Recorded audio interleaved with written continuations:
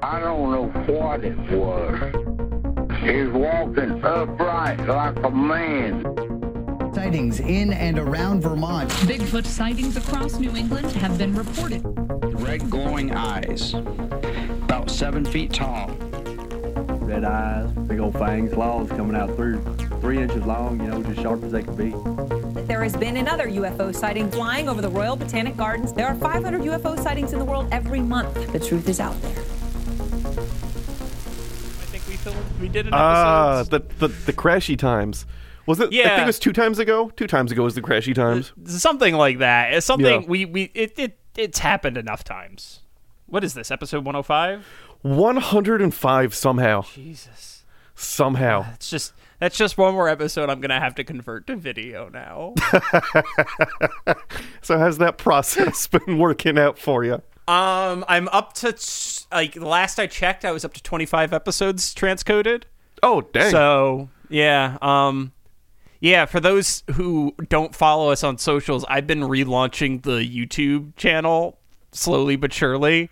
I've uploaded, at the time of recording, 19 of the first 19 episodes of Cryptopedia with a like a frequency thing, like a frequency bar, and like it's kind of cool looking. Yeah. But it's so we actually have the episodes on YouTube, and also so we can get the auto transcription from YouTube. That's the real reason I did it. That is a fair fate. You're being far more productive in your downtime than... Well, I should be writing a paper, but... Fair. It's productive procrastination, as they call it, or it's like you have something you need to do. Yeah. But like you don't do it because you just don't do it. It's yeah. But like everything else, you're willing to stay up till 3 a.m. working on something because you're fucking John, I guess. See, I should be identifying something for the next episode, but I spent the majority of my free time recently.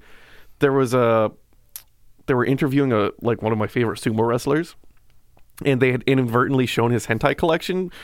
But they kept the interview and blurred out the magazines. That's pretty great. But I know, it happened because a few people saw Air in Japan who lived there were talking to me about it. So I'm trying to find it specifically what they were. Because somebody has to know. Do you just have Japanese friends now because of sumo? Roughly half of all of my ads that I get now are fully Japanese. Because I'm not even watching it on English sites. Because 12 hours after they air the event, the NHK Japan will re-air the sumo, but with English commentary. I don't even wait for that. I watch it on Damn. You're going straight to the source. Yeah, I'm going straight to the source. Not even that. I'm watching the Abema streams, which is the cheap stream version, because it's also not available in the US. But I'm watching the cheap version streaming service that airs it live and also shows the 200 lower ranked sumo wrestlers too live. It is ridiculous. God damn it. But yes, there are people who I speak to that are. I'm not oh shit.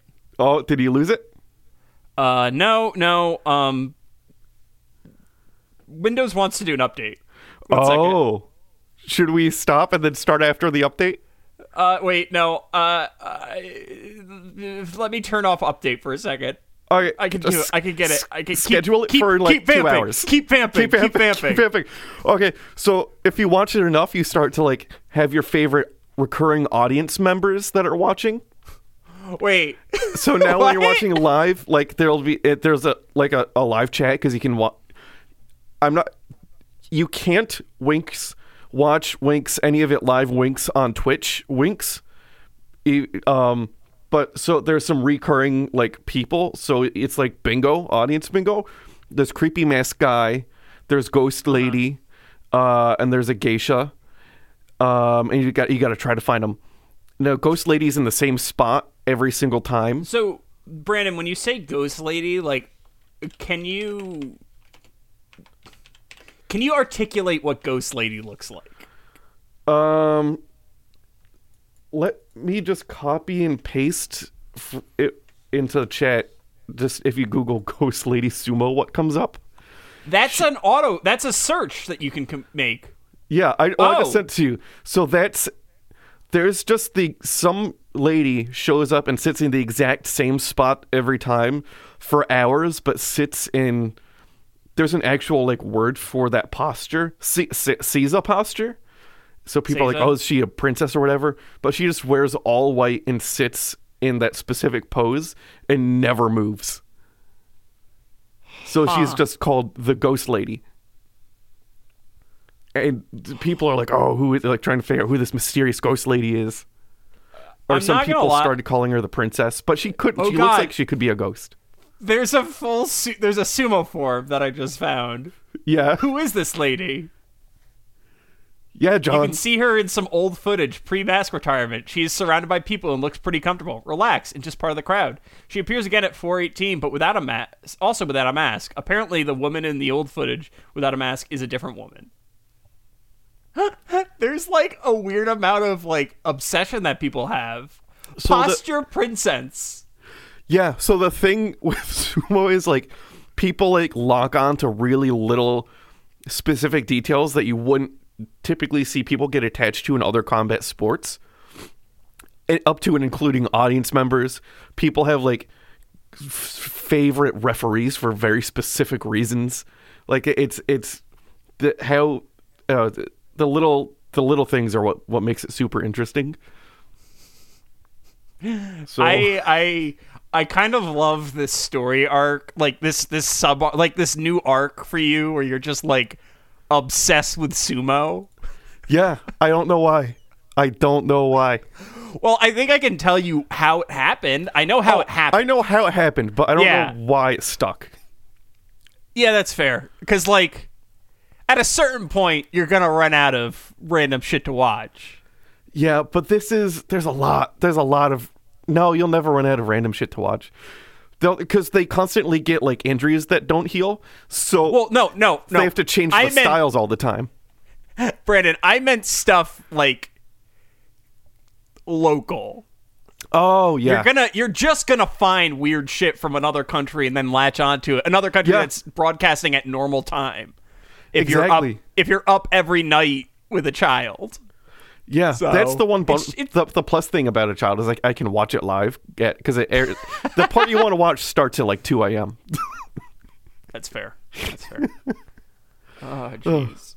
But I gotta say, I love this storyline. I can't wait to see how it pans out. Yeah, I've got my little wall of sumo I saw stuff. that. Yeah. I saw your post on Instagram. They actually look really nice. They're cool, and they're collectible. They're collectible? Now I ruined my camera position. I ruined it. Yeah, so those prints, so they're handprints, but they're also prints. They're not the actual signed ink because those are hundreds of dollars. Yeah, I could get them. Yeah. I just don't want to. I don't have that to spend for fun. So those are $15 for the print of the real thing. But even the print of the real thing, after the wrestler retires, there's a hard lockdown. Really? You can't. You cannot buy or sell them after that wrestler's retired, even if it's just a print. Well, you can't. Can you not sell them as a personal seller? If I own it as a personal seller, you could. As an official seller, you can't. Okay. Yeah. So it's kind of the opposite of how sports jerseys work in America. Yeah.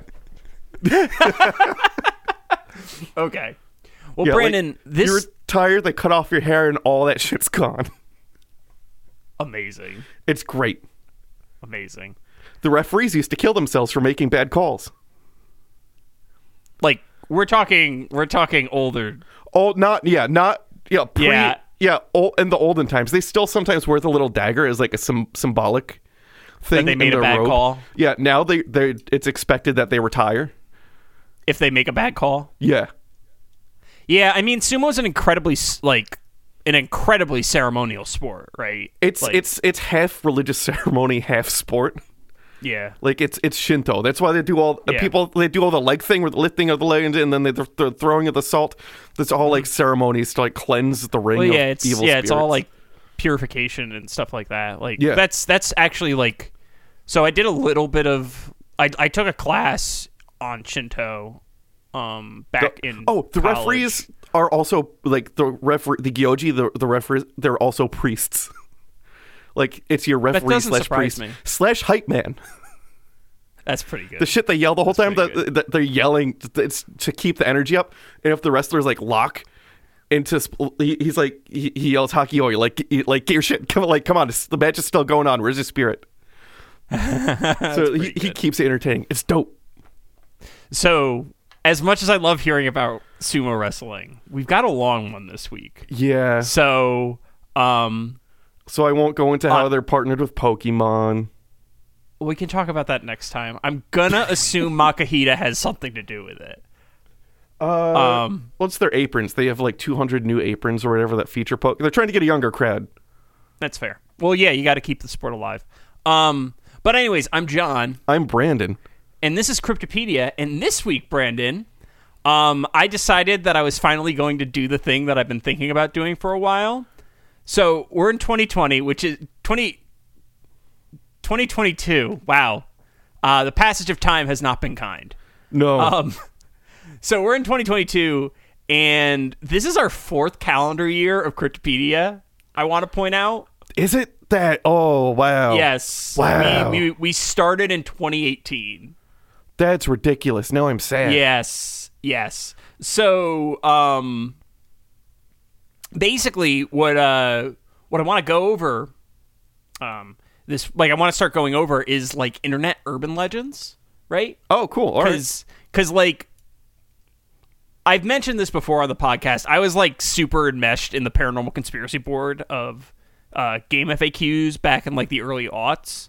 And like, Yes. I kind of was obsessed with it because like, I remember when shadow people were like, became like vogue. I remember when Black Eyed Kids were like a really big deal. The Acapulco Ghosts thread was like legendary. There's a bunch of really cool stuff from that time period. It's less good now, in my opinion. Because, like, also it was before conspiracy was, like, awful. Yeah, is GameFAQs still up? Yeah. There's The still a Paranormal thing. Conspiracy Board is still there. I haven't gone on it in a while, but it still exists. Interesting. Yeah.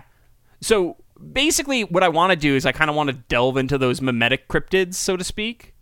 Okay. Because I think there's a lot of cool stuff to talk about. And I was there for the start of some of them. So... Nice. Yeah, so I really want to talk about it. But this week, I want to cover something that I totally didn't understand. Okay. So, Brandon, have you heard the Dybbuk box? I Or have. a Dybbuk box? Wait, are we talking about the Dybbuk box or a Dybbuk box? Both. I've Tell heard- me what you think a Dybbuk box is first. A Dybbuk box is steeped in some kind of actual thing that I don't know too much about. The Dybbuk Okay. box is a box, I think now owned and is in the basement of, I'm drawing a blank on their names, but the Paranormal People's house. They have the air quotes Dybbuk box, and I believe the air quotes Dybbuk box has a known origin that's not mysterious. Are you talking about Ed and Elizabeth Warren's paranormal Yes. house, or are they? That's not true. The Warrens. That is completely wrong. We'll get into Do they it. not have it? Did they claim that No, they had it at some point? No, Ed Warren was dead before the Dybbuk box even came to existence. So why do I think they had it? Is that just internet because things? Maybe, but they're also like pieces of shit, like Yeah. historical pieces of shit when it comes to the paranormal. Like the Amityville Horror is pretty much just a fabrication by Ed and Lorraine Warren coupled with another person. It's like, but Yeah. regardless, so for those who don't know, and like clearly you've heard of it at least. I have. It's a box that you Yeah. don't open. Yeah. So the eponymous Dybbuk box, the original, the OG Dybbuk box, was an eBay auction in which the seller claimed that they had a captured Dybbuk, a spirit of Jewish folklore. All right. And I'm going to dive into the lore of the Dybbuk pretty intensely, but Brandon, before we talk about the Dybbuk, we got to talk about Kabbalah. Okay. Which is a form of Jewish mysticism. So, I found an article by Rabbi Jeffrey W. Dennis on reformjudaism.org titled, "What is Kabbalah?"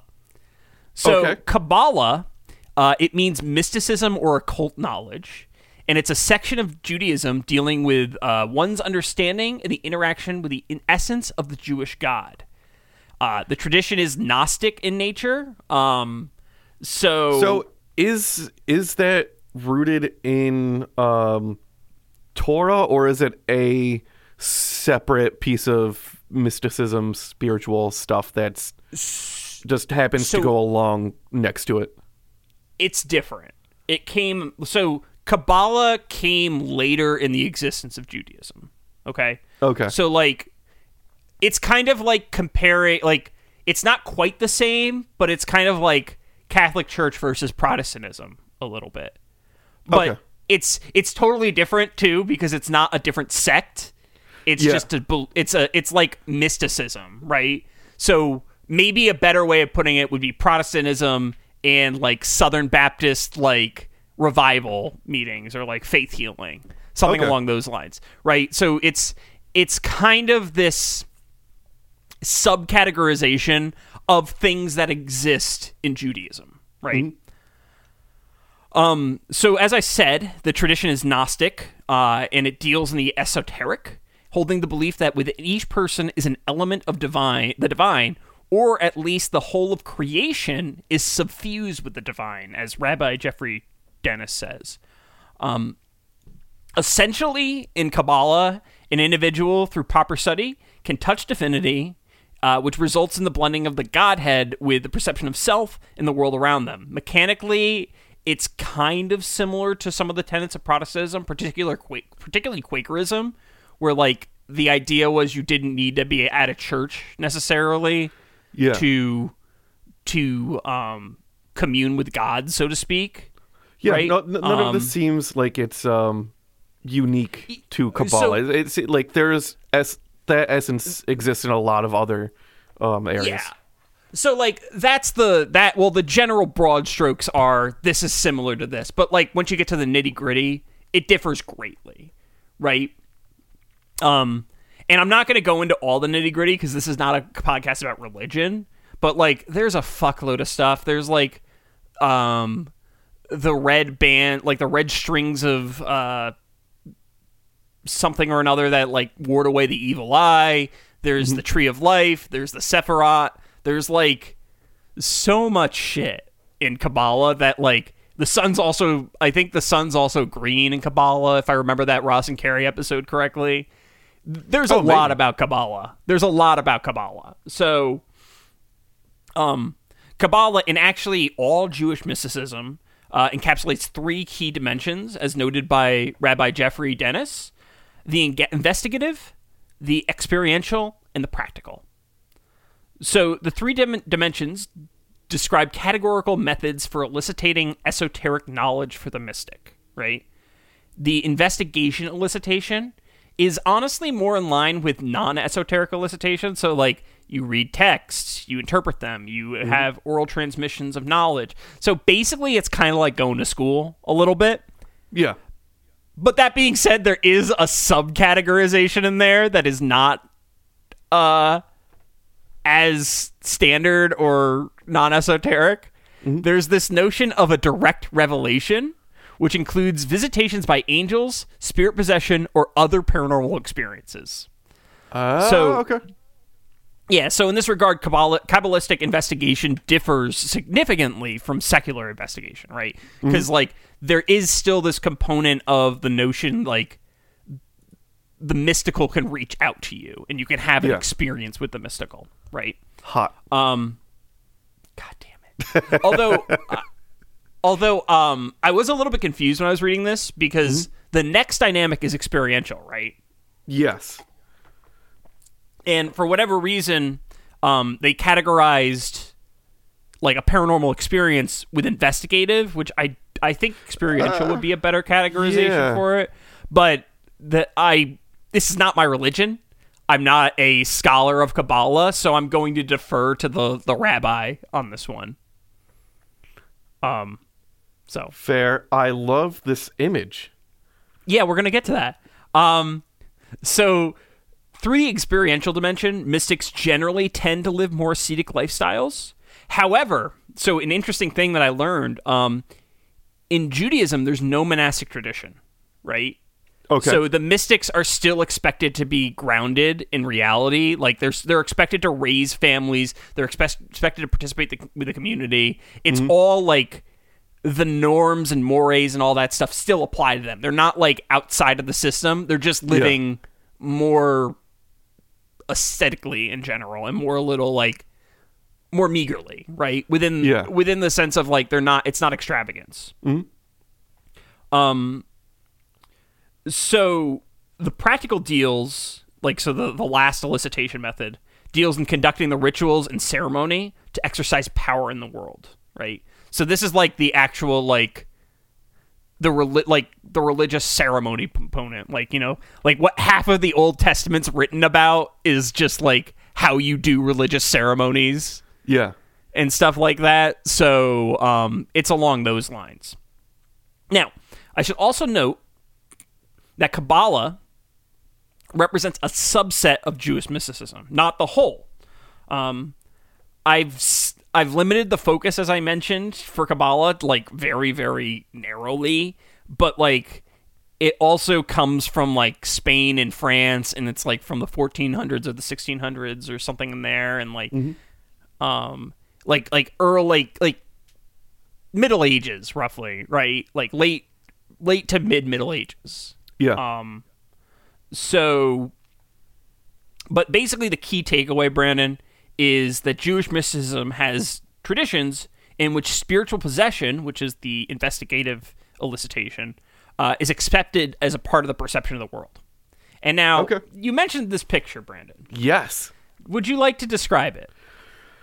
So Sephiroth, I imagine, was unhappy with the service rendered by a very famous plumber by the name of Mario, and has him impaled on a sword. He's doing kicky feats in the air. Spoiler for that trailer: he actually doesn't have him impaled. No, he has his armpit, his overalls. Oh, he's got him by the overall.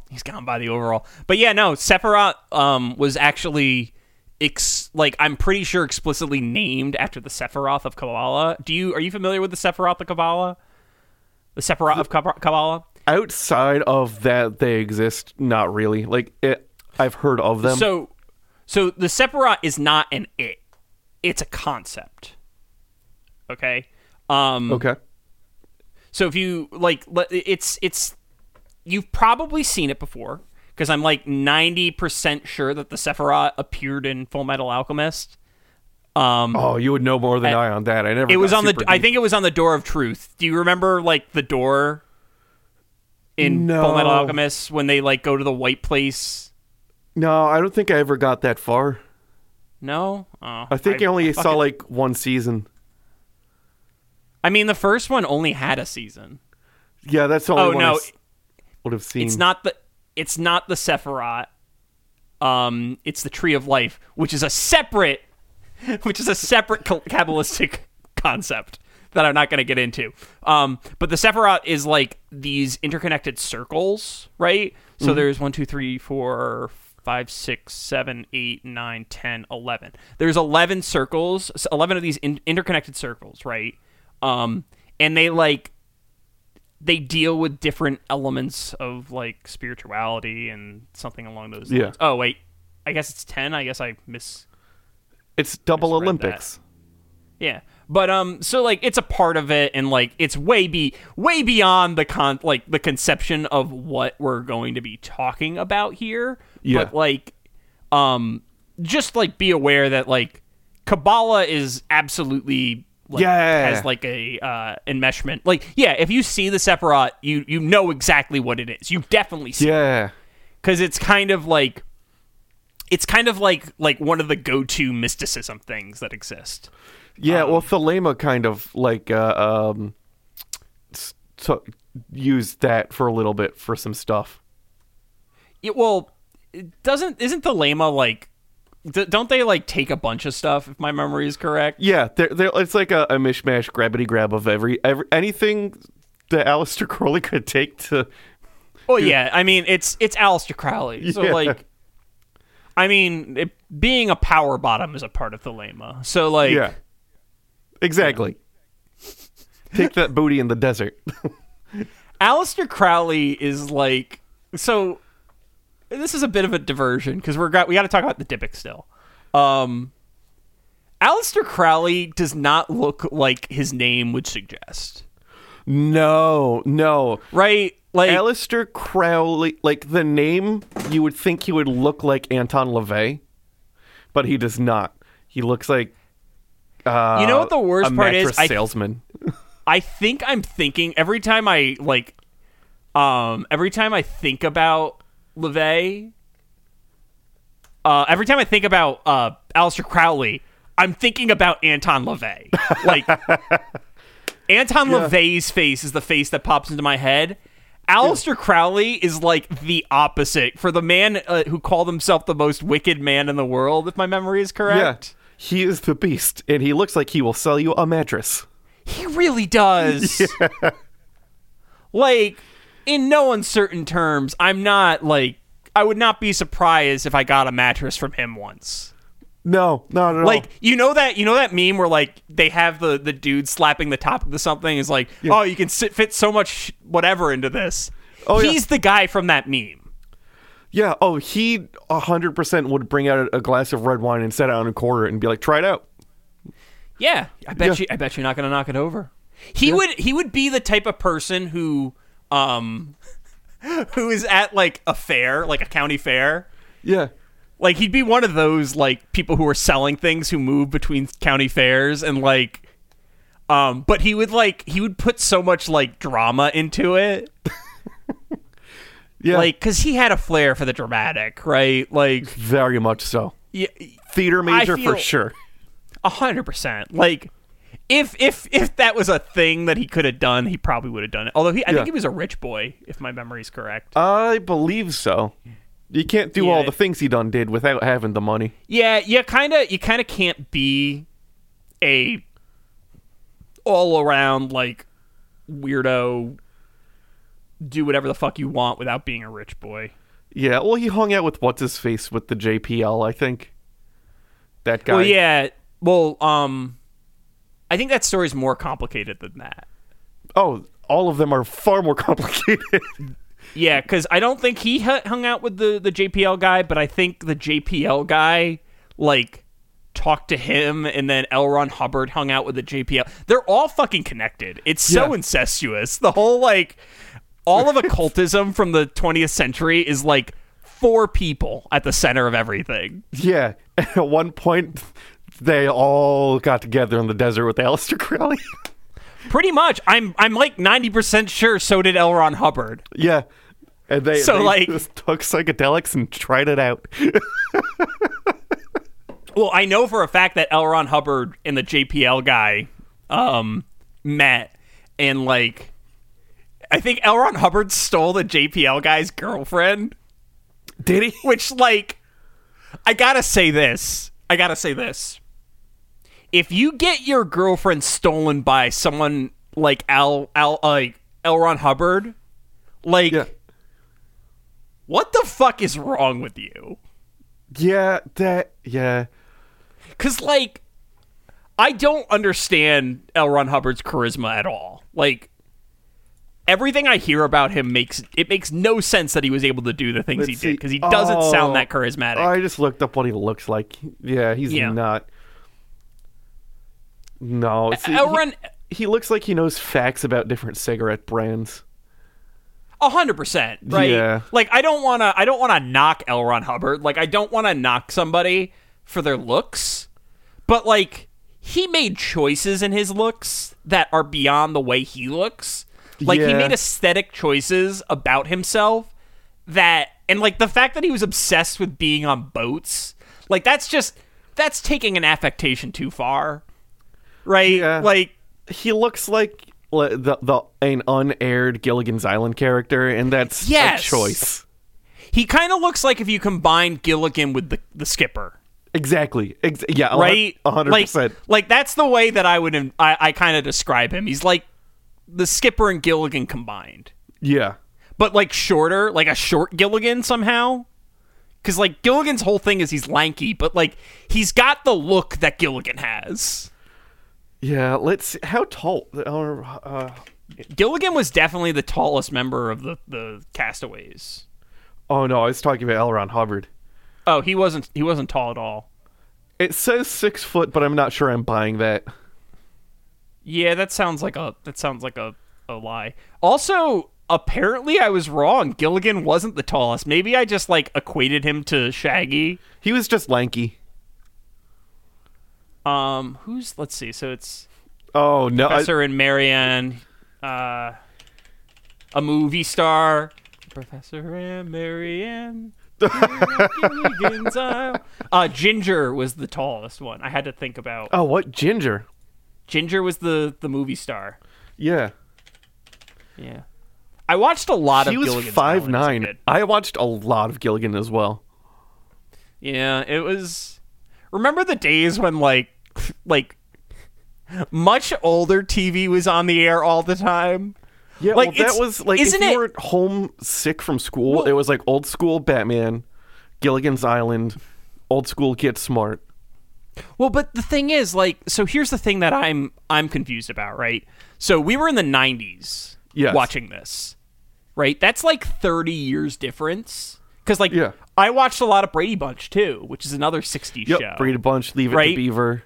Yeah, like, I watched all those shows on TV Land. Like, I don't think something like that existed in the 2000s for 80s or 70s stuff. Like, that stuff No. kind of, like, those generations of video just kind of, like media just kind of, like, faded away, except the movies. Yeah, well, those are, if you have like WeTV, like those are still like just, there's a whole channel that only shows that stuff. Although I say that as I'm surrounded by a franchise from the 80s, so, you know, Yeah. whatever. But this is far enough away from the Dybbuk box. I don't even know how we got this far. Oh, now I remember. It's because we started from the Sephiroth, we went to Themela, then we went to Fuckface, Aleister Crowley, Yep. and then we ended up at Gilligan's Island. Okay. Yeah, It all makes sense now. He'll teach you a religion, then give you drugs and the psychedelics in the desert and convince you that a demon did you. That it was really him doing you. Dude, That was his whole deal. He would give him psychedelics, convince them they were summoning him a demon, and then fuck him. Yeah, no, that's That like was his whole thing. that was his Fucking thing. Great.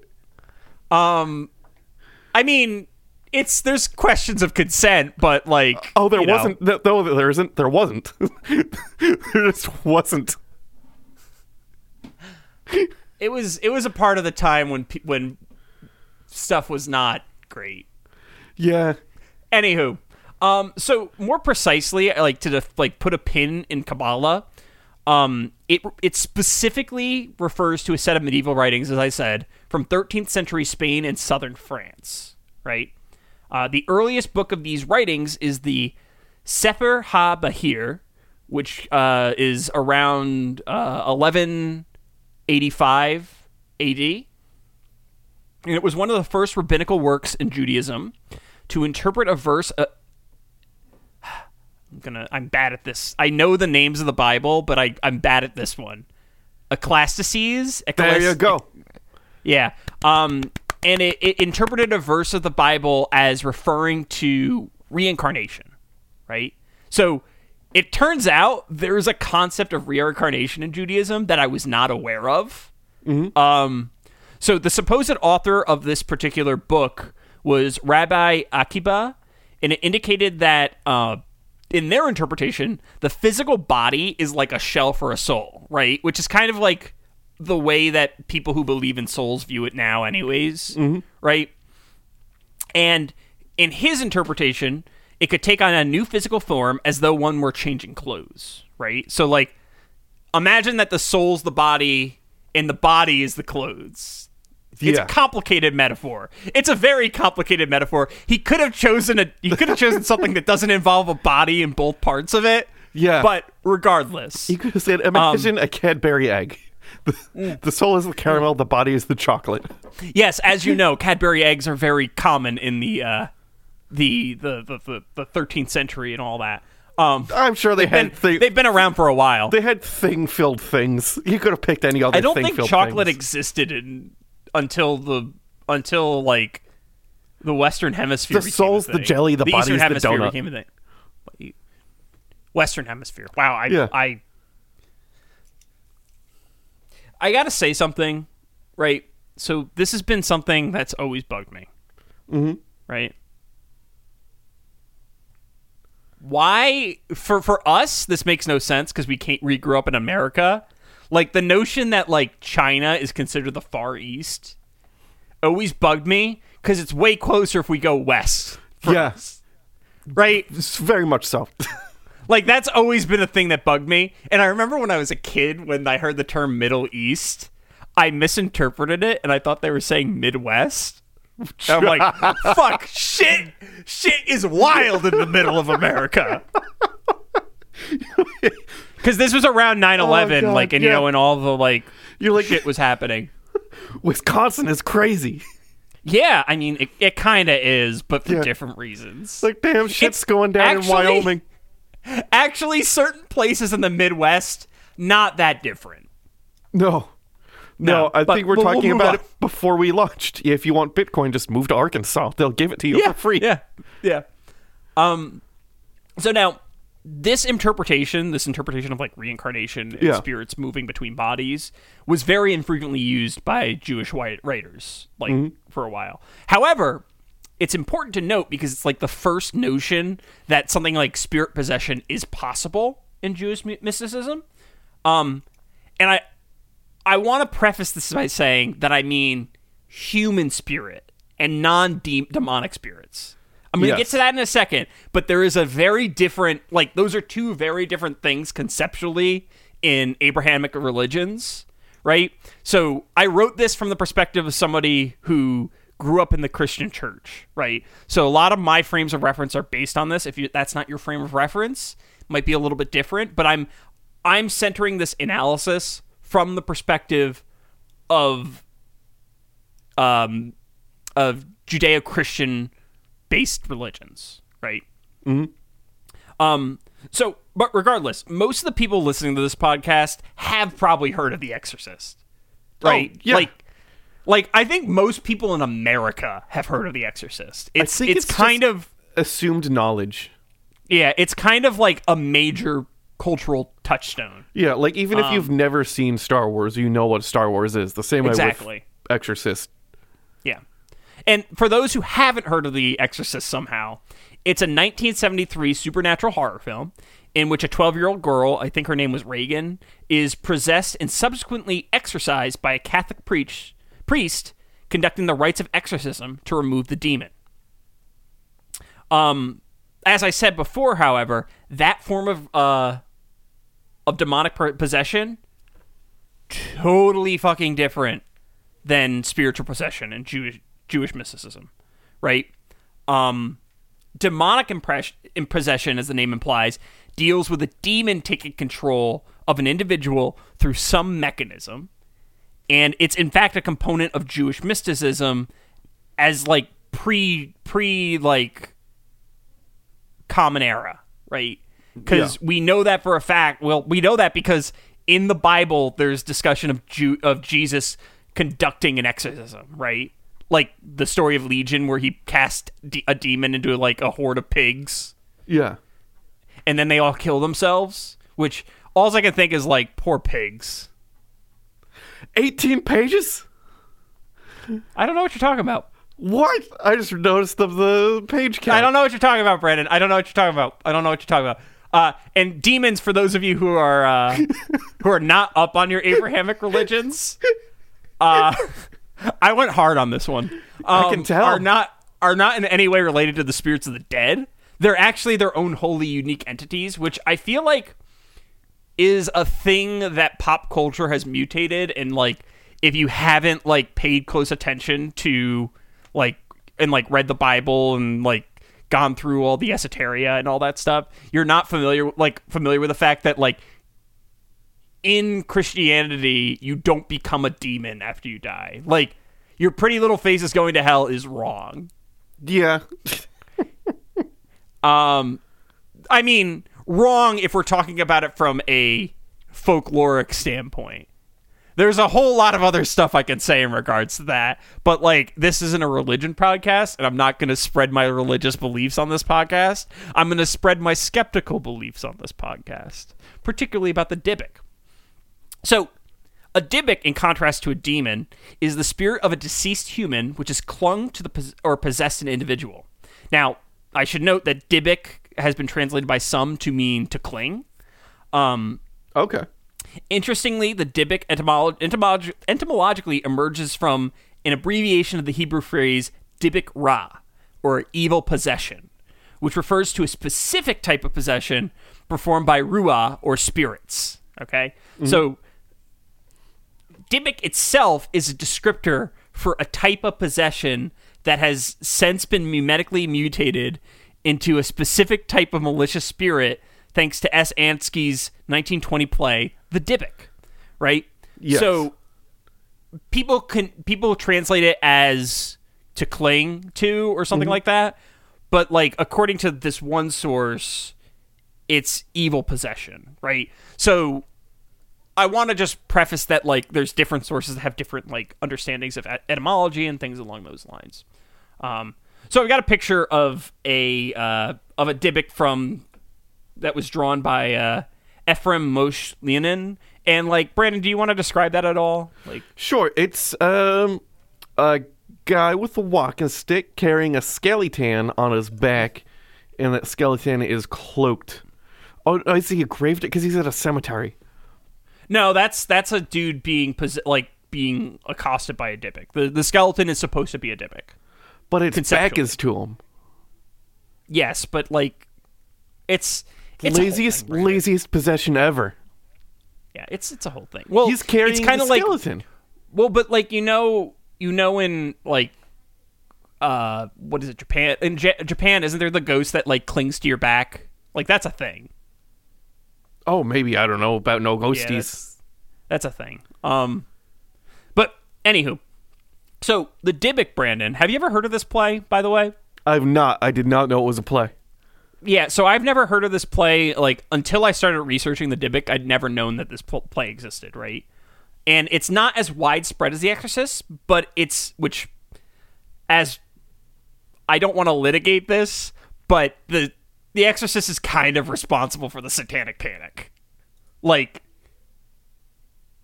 kind of. It's been a minute since I looked into that.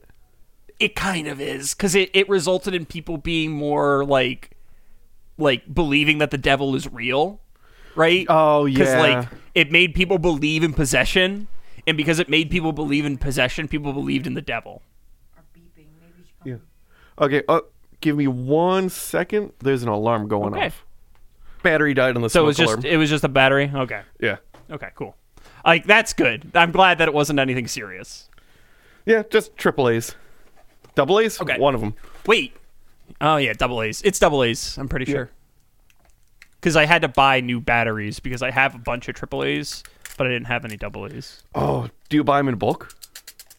I did. Well, I bought the triple A's in bulk, but I didn't buy the double A's in bulk. I gotta buy them all in bulk, man. Well, I don't have the money to spend on buying bulk batteries. It's the Sam Vine's it's the Sam Vine's economic theory of shoes. Have I ever told you about that? No. So there's a character. So have you ever read Discworld? No. You'd love that series, by the way. I tried to. It never. Its hooks never got in me. Really? Yeah. It seems like something that you'd enjoy, but all right, whatever. I'm not gonna push it on you. I was gonna say I'd offer you a book the next time I see you, but I still have no idea when the fuck that's actually going to be. Oh, that can be whenever after Pika gets all her whatever shots she needs. Yeah, no, I understand that. I don't want to put her at risk at all. Because she's just a little baby with the little baby stuff. Yeah, I know. I don't like babies are like little tiny things, and I'm not good with babies. She's big. She's outgrown her 3-month onesies. She's oh wow. She's just she's not even 3 months old yet. She's a big old baby. Oh man, that's Yeah, good. she That's can good be to hear. Tall, can fight. I grown men. mean, Brandon, it's your daughter, so given your family and the people in your family, because my sister's like, tall. Yeah, I'm tall. like, yeah, Everyone on my wife's side of the family is like the same height or taller than me. Yeah, like the odds of her being tall are not like small. She's going to be a tall kid. She is going to be tall. But anywho, the Sam Vine's economic theory of boots is a rich person can afford to pay 3 times the price of a boot, like a normal boot. Yeah. A poor person can only buy a boot that it's 3 times less, but it's made out of shittier materials. Yeah. However, over the lifespan of the nice boot, you're going to replace the shitty boot at least 4 times. Yeah. And basically, it's a metaphor for the fact that, like, there's an inherent tax on being poor, and that tax is you have to spend more money to live. Yes. Ironically. It costs more to be poor. Anywho. The Dybbuk by S. Ansky is kind of like the Exorcist of Jewish mysticism, so to speak. Okay. Not quite on the same scale, but like there's analogies that can be made there. In the play, and I'm going to actually go over the entire play right here because it's interesting, and it's actually a 4-act play, which surprised me. What are they usually, 2? 2 or 3? They're usually 3 acts. So you have the introduction, the main conflict, and then like resolution, right? Yeah. So you have the 3 acts. So this is a little different though.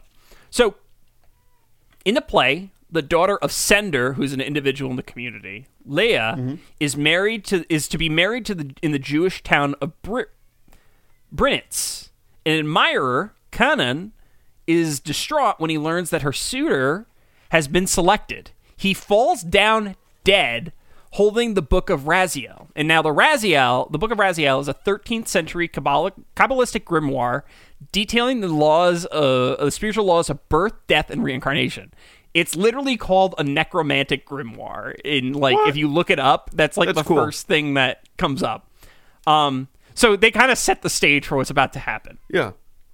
The play then moves to the wedding ceremony of Leah and her betrothed. Leah invites the souls of her mother and grandparents to the celebration, which once again is kind of like hitting on the point that like spirituality and the notion of spirits are existent and like those types of things. Yeah.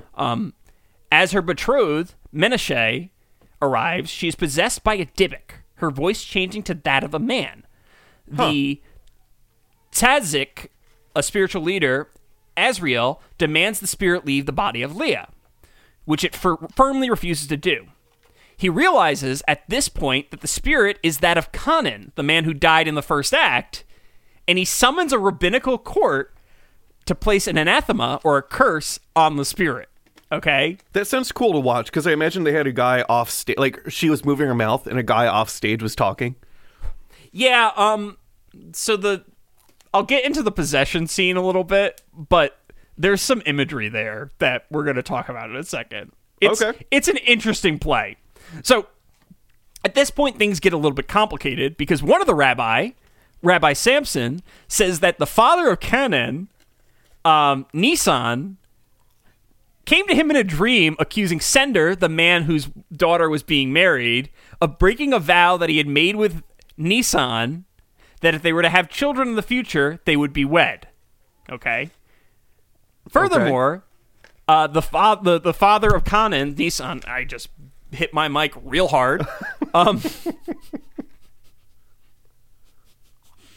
I've done 105. We've done 105 of these, Brandon. Oh, and I still fuck mics up like this. Oh yeah. So furthermore, Nisan, the spirit, accused Sender of being responsible for Kanan's death. The details are revealed in court as communicated by Rabbi Samson as Neeson's mouthpiece. So, like, there's a quasi-spiritual possession happening here, too. It's not quite a possession. It's more of, like, a conversation that he's mediating through and he's, like, discussing. But, like, it's important to note that, like, these themes exist, at least in Jewish literature, right? And, like, so the fact of the matter is these things are existent. Whether or not people believe in them or not is a whole nother story. But then, Brandon, the story gets more salacious. Nice. Right? Bring it on. The spirit of Neeson, the father of the guy who died, accuses Sender of rejecting his son despite knowing who he was because his son was poor. This, therefore, results in Kanan turning to the other side, which is the evil, impure spiritual forces of Jewish mysticism. Basically the dark side from Star Wars lore. Yes. Causing him to die alone. It is determined that Sender should be absolved of this. So basically what ends up happening is Sender is determined to be absolved of of everything, right? Yeah. Because Not the guilty. Torah says one can't promise what has not been created to someone, right? But Gotcha. the Sender is sentenced to pray for his deceased friend and Kanan for the rest of their life, right? Okay. Now, returning to the Dybbuk, it is once again asked to leave Leia, but it refuses. This results in a spectacular exorcism, including summoning rituals, ram horns playing, Nice. black candles, Metal. the whole nine to force the spirit out. But Brandon, then the play closes. Do you want to know how the play closes out? Yes. Leia admits to Kanan, the spirit who was possessing her, so she sees the spirit as he's leaving, that she loves him. Oh, nice. This random, but Brandon, there's like nothing to indicate that these people like had any ties. relationship. Yeah. Yeah. And then she dies.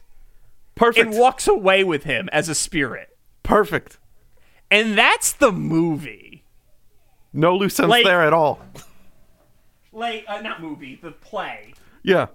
But yeah, that's what happens in this story. This is the thing that like got people to be more aware of the Dybbuk. Like it was kind of the thing. Was it it had to be popular. It was. Like for its time it was absolutely popular, right? Yeah. 13th century. So, okay. Yeah, well this particular thing was in like this particular story was like 1920. Yeah, the play released in 1920. Right. So yeah, it's kind of a wild story. It's not disinteresting. No. Uninteresting, right? It's got some weird shit, especially towards the end. Well, with the ram's horns and the black candles? Yeah, and like the fact that like, you know, what's the word I'm looking for? You had no idea about the relationship till the very end? Yeah, like that was weird too, and like the fact that she dies and walks away, and like it's strange. There's some weirdness to this story. Yeah, but then again, Romeo and Juliet's just as fucking weird. Yeah. Like if we're gonna be completely honest, Plays do be weird. So Brandon, now don't look at the header of the next section. Too 'cause late. It gives it away. Brandon, I was gonna ask, what do you think the Dybbuk is about? And the answer is sex. It's all about It is all about sexes. sex. Yeah. So while it's missing a few ethnographic details, the Dybbuk is actually like the play, not a terrible summation of the typical Dybbuk possession. Like not that far off at all. Like you pretty much know everything that you need to know about a Dybbuk from that, like what that thing I was just talking about. Okay. Right. So the spirit of the dead person, or with vengeful or malicious intent, possesses a living individual. Now, the key here is that the spirit is vengeful, right? There are other types of transmigration in which a spirit can inhabit a body. There's Iber, which is a positive possession in which a righteous spirit temporarily possesses a body with consent to perform a mitzvah, or like a religious duty, right? Okay. Rabbi Samson's interaction with Nissan more closely matches this particular type, right, of possession, because but it's not exact, because the dude he's trying to right a wrong, kind of, Yeah. and it's more one of those types of things. It's it's kind of like that Tyler Labine show, Oh, yes. the ghost show that I can't remember the Oh. name of, Yes, that one. where he gets super high to get possessed. Yeah. Oh, Yeah. I was just watching it. It's pretty good. It's until the third season. The third season totally fucked it. Once Danny DeVito's daughter leaves the show, I lose all interest in it. Yeah. He was in Voltron? Yeah, he was the Deadbeat. yellow. That's what it right. is. That was Deadbeat. it. Yeah, he was the yellow lion in Voltron. Oh. The new Voltron. Yeah. So, but also, in addition to that, there's also a Kabbalistic notion of Gilgal, which is where the soul must live through many lives before it gains enough wisdom to join God. So there's a concept of reincarnation that also is existing in Kabbalah, of you have to refine your soul, so to speak. But that being said, the Dybbuk is the negative one. It's the negative type of spiritual possession. Now, as with most Cryptopedia stories, there's more to this than just what's on the surface. Yes. Dybbuk are typically male spirits who Okay. typically possess female humans. Nice. Now, if men were possessed, it was always a male, never a female. A female spirit never possessed a male. Okay. But a female Dybbuk could possess a woman. A human woman, right? Okay. So, Brandon, what do you think the significance of these pairings is? Can you take a guess? Just a basic guess? I would guess non-gender typical roles. No. So Yoram Bilu puts this, it's an articulation of sexual urges. Oh, okay. And the traditional pairings, and it gets more, the reason why females don't possess men, there's a I'm gonna get into it in a second. Okay. But we'll continue. So spiritual transmigration and possession are largely linked to sexual transgressions in this particular case. Even the positive possession, Brandon, Iber, can be translated as impregnation. Oh, okay. Yeah. So there's an innately sexual origin. Yeah. There's something related to human sexuality in the Dybbuk, in spirit possession in Judaism, right? Yeah. Wait a And minute. moreover, So what kind of box are we talking about? Hey. Hey-oh. oh god damn it, There we go. that's gonna completely undo something I'm gonna say in a little bit. Bada bing, bada boom. I guess technically there were Dybbuk boxes before the Dybbuk box. It's just Anywho, so possession in the Kabbalistic sense is a penetrative act, right? Nice. Wherein the spirit penetrates a living human. In most cases of Dybbuk possession, Brandon, Yeah. this is literally through the woman's vagina. Yes.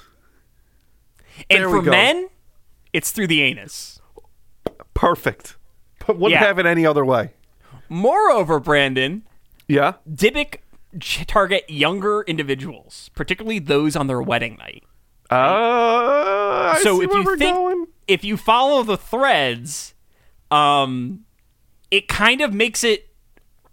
It's a way for people to discuss sexual taboos Yeah. without actually discussing it, right? Because the fact that it's always it's the lady who's usually the one who gets possessed. It's Yeah. it's you're talking about a culture that doesn't necessarily have the best articulation of sexual urges. No, the So, Dybbuk like, is butt stuff. kind of. I mean, for ladies, it's vag stuff. Well, ladies have Ladies- butts too. They have butts too, but it's going through the vagina. Yes. It is going through the vagina. Like, you can't Well, the deny Dybbuk that. enters through the vagina, and then after it possesses you, that's when the butt stuff starts. Fair enough. Actually, so the other thing, I didn't mention this in the synopsis of the Dybbuk. Yes. It definitely goes in the vagina in the play. Like I think like the actress who's playing Leah like sits on like something that like with like a flowing cloak, and then like the person who's playing the Dybbuk just like kind of crawls through their legs. That's pretty far out there for the 20s. For the 20s, that's like pretty extreme. That being said, in the 20s there was also like that one play where the person is like, the lady was like stripped half naked and like on a horse and all sorts of stuff like that. There's a whole thing. I don't want to get. It's from. I listened to a Dollop episode on it, but whatever. But yeah. So basically, it's a way of articulating taboos, right?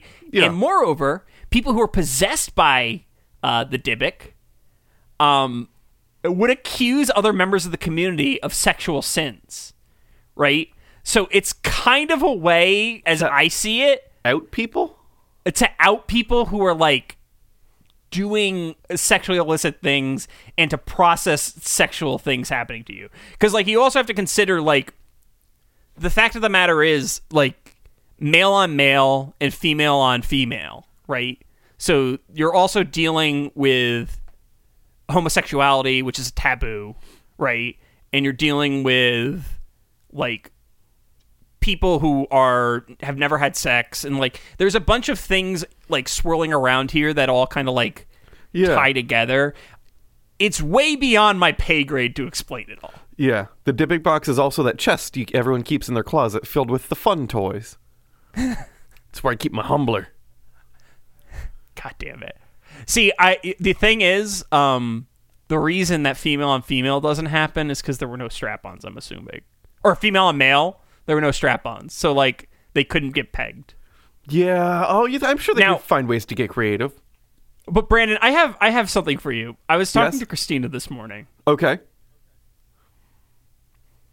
If a lady has sex with a lady with a strap-on, Yes. and it's anal sex, is that pegging?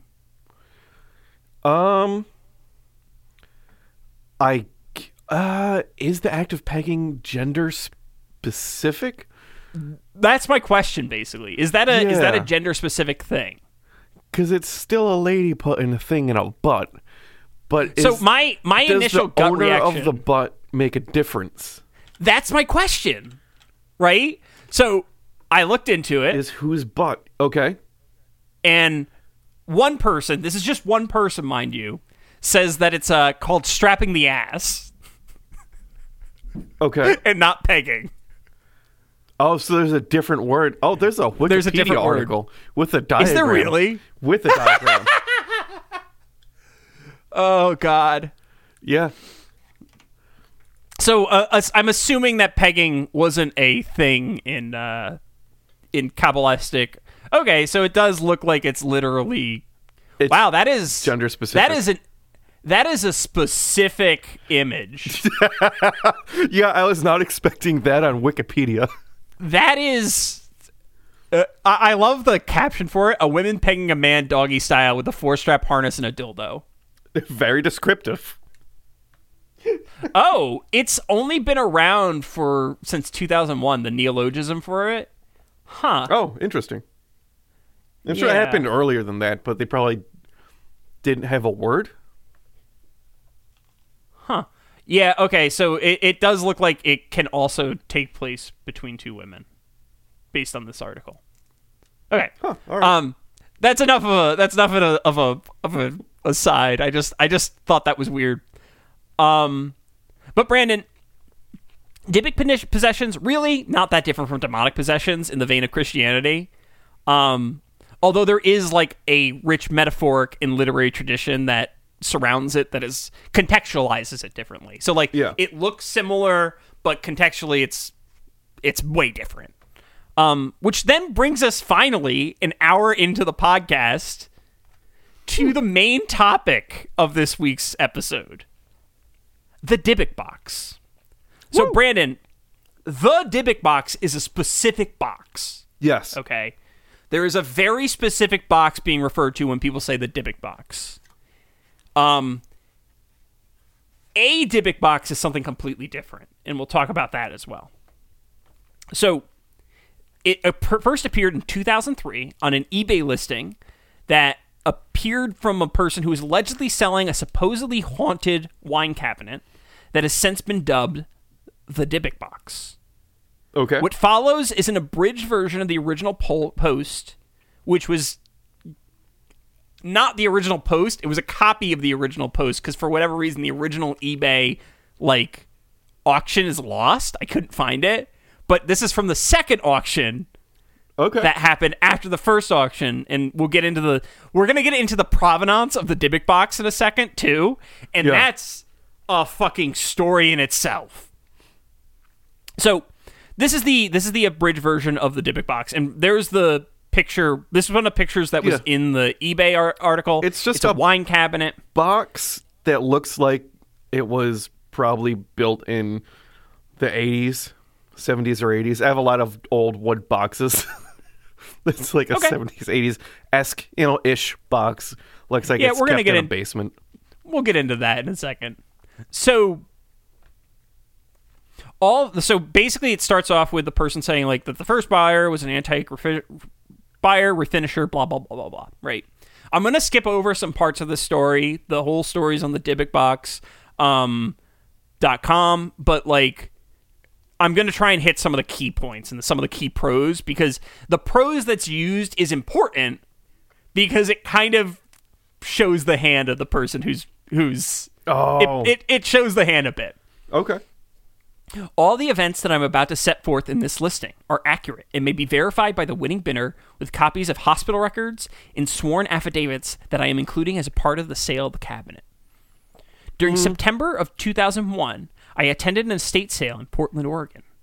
The items liquidated at the sale were from the estate of a woman who had passed away at the age of 103. A granddaughter of the woman told me that her grandmother had been born in Poland when she grew up, married, and raised a family, and lived until she was sent to a Nazi concentration camp during World War II. She was the only member of the family who survived the camp. Her parents, brothers, a sister, husband, and 2 sons and a daughter were all killed. She survived the camp by escaping with some other prisoners and somehow making her way to Spain, where she lived until the end of the war. I was told that she acquired the small wine cabinet listed here in Spain, and it was one of the only 3 items that she brought with her when she immigrated to the United States.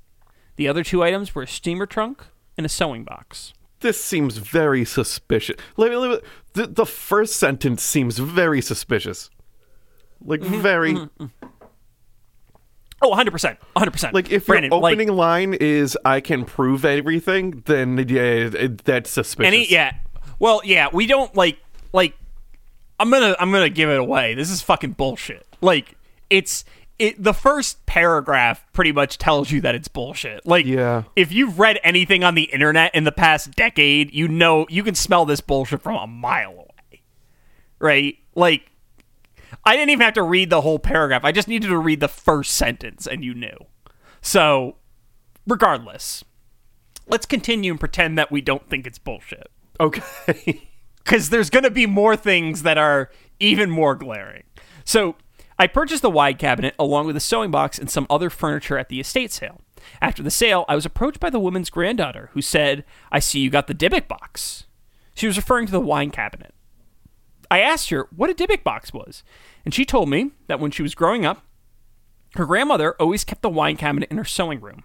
It was always shut and set in a place that was out of reach. The grandmother always called it the Dybbuk box. When the girl asked her grandmother what was inside, her grandmother spit 3 times through her fingers and said, "A Dybbuk in Cleasum."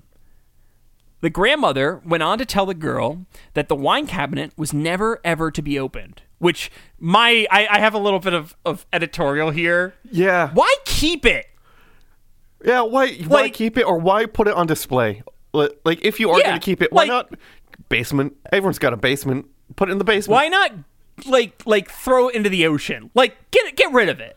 Like, you don't need it. Like, why didn't the grandmother just throw it off the side of the boat when she was crossing the Atlantic? Yeah, bury it in the backyard. Give it to a despised neighbor. Pretty much. Yeah. So I skip over a few things, but I asked the granddaughter, what is a Dybbuk and a Kislamar? But she did not know. I asked if she would like to open it with me. She did not want to open it, as her grandmother had been very emphatic and serious when she instructed her not to do so. And regardless of the reason, she wanted to honor her grandmother's request. Okay, so remember this. That's important to remember, because it's going to get weird in a second. Weirder. So I ended up offering to let her keep what seemed to be a sentimental keepsake. At that point, she was very insistent and said, "No, you bought it." Which is weird. Yeah. Right? Like, very weird. Unless, like, the only way you can get rid of it is by selling it. Yeah, but that's kind of like a vampire. That's not a part of the money. lore. That's not a part of the lore. There's no lore to suggest that whatsoever. Like Brandon, I combed Dybbuk lore, and everything that I read to you is everything that's in Dybbuk lore. There's not. This is it. This is it. Like, not even joking. That is what a Dybbuk is. That's the nature and thrust of a Dybbuk. It's not even like a specific entity or type of like thing. It's just a categorization for what a spirit can do in Jewish mysticism. There's nothing more to it. It's not like, it's like a category, like, it's like saying an angry dog. Sorry, I blacked out after you said thrust of a Dybbuk.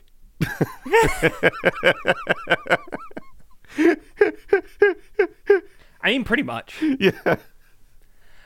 So the seller continues. When I tried to speak, she yelled, "We don't want it." She began to cry and asked me to leave. And quickly, I walked away. I wrote the whole episode off to the stress and grief she must have been experiencing, and I took my purchase and politely left. The seller then, and this is me summarizing it, continues to say that he owned a furniture refinishing business, which is important to remember because that's going to be a part of some of the things we're talking about later. At the time, oh, placing is the cabinet he trying to pawn off the reason why it doesn't look old is because it was refinished? No. Okay. So that's not what it is. Like, we're gonna get into it, but he doesn't try to pretend that he. So we'll talk about it. So he owned a furniture refinishing business at the time, placing the cabinet in the basement to refinish it and gift it to his mother. After leaving the box in the basement, he left his shop, leaving a salesperson in charge of the store. A half hour into his errands, he received a call that someone had broken into the store, was breaking glass, swearing, and locking her in the store. The seller's phone, of course, for dramatic effect, cuts out at this time. And when he arrives, he finds the doors to be locked, and then his employee crying. Investigating the single entrance of the basement, he found the lights had all burst, and it smelled of cat urine. I mean, the employee left and that's never. On them. That's just a basement. Yeah. Not really. My basement doesn't smell like cat urine. Yeah, or maybe he was keeping like one of those like evergreen trees that kind of smell like cat piss. Oh, you know maybe. The ones I'm talking about. Because like some of them have that like distinct smell of piss. Yeah, on account of the cats. Yeah, they're just all marked by cats. Yeah, pretty much. But anywho, so as per the norm in a story like this, the employee leaves, never returns. Okay. And then after relaying this information, Brandon, I shit you not, this is word for word copied from the posting. They said, then things got worse. This is a lot for an eBay listing. Yeah, this is an eBay listing. This is the description of the eBay listing, Brandon. Yeah, I'm just trying to picture this on the eBay website. I'd just be like, damn. Brandon, it's huge. It is a huge listing. I and would I've expect cut this stuff on out. Craigslist. I have cut stuff out of this listing, Brandon. That's ridiculous. Yeah. So the seller continues, as I already indicated, I decided to give the cabinet to my mother as a birthday gift. About 2 weeks after I made the purchase, I decided to get started refinishing it. Inside the cabinet, I found the following items. 1 1928 U.S. wheat penny. 1 1925 U.S. wheat penny. I think that was a typo, but Yeah. whatever. No, they're both wheat pennies. Okay. 1 small lock of blonde hair bound with string. 1 small lock of black brown hair bound with string. 1 small granite statue engraved and gilded with the Hebrew letters. I have been told that the letters spell out the word shalom. 1 dried rosebud. 1 golden wine cup. 1 very strange black cast iron candlestick holder with octopus legs. I saved all the items in a box, intending to return them to the state, and the family has refused the items, so they will be included in the sale of the cabinet. Okay, and so there's a cabinet. that's what the Dybbuk box looks like. Okay, so just think about that for a second as we're going on. That's what we're dealing. Like that's the thing that all this shit is talking about. Yeah. And after opening the cabinet, I decided not to refinish it. So there's the thing. He's not even using it as like a reason why it doesn't look that old. I cleaned it and rubbed in some lemon oil. So I guess he's saying that he cleaned it up. So maybe you just wipe it down, rub it. That's what you do with like a fretboard of a guitar. It just it hydrates the wood a little bit. Yeah. So it was at that time I noticed there was a description in Hebrew carved into the back of the cabinet. I have no idea what it says or if it's significant. I've included the picture of the inscription below, and I had to look it up. And it actually took me longer than I expected to find what the inscription was. Oh, wow, okay. So what it is the Shema, which is a Jewish prayer. And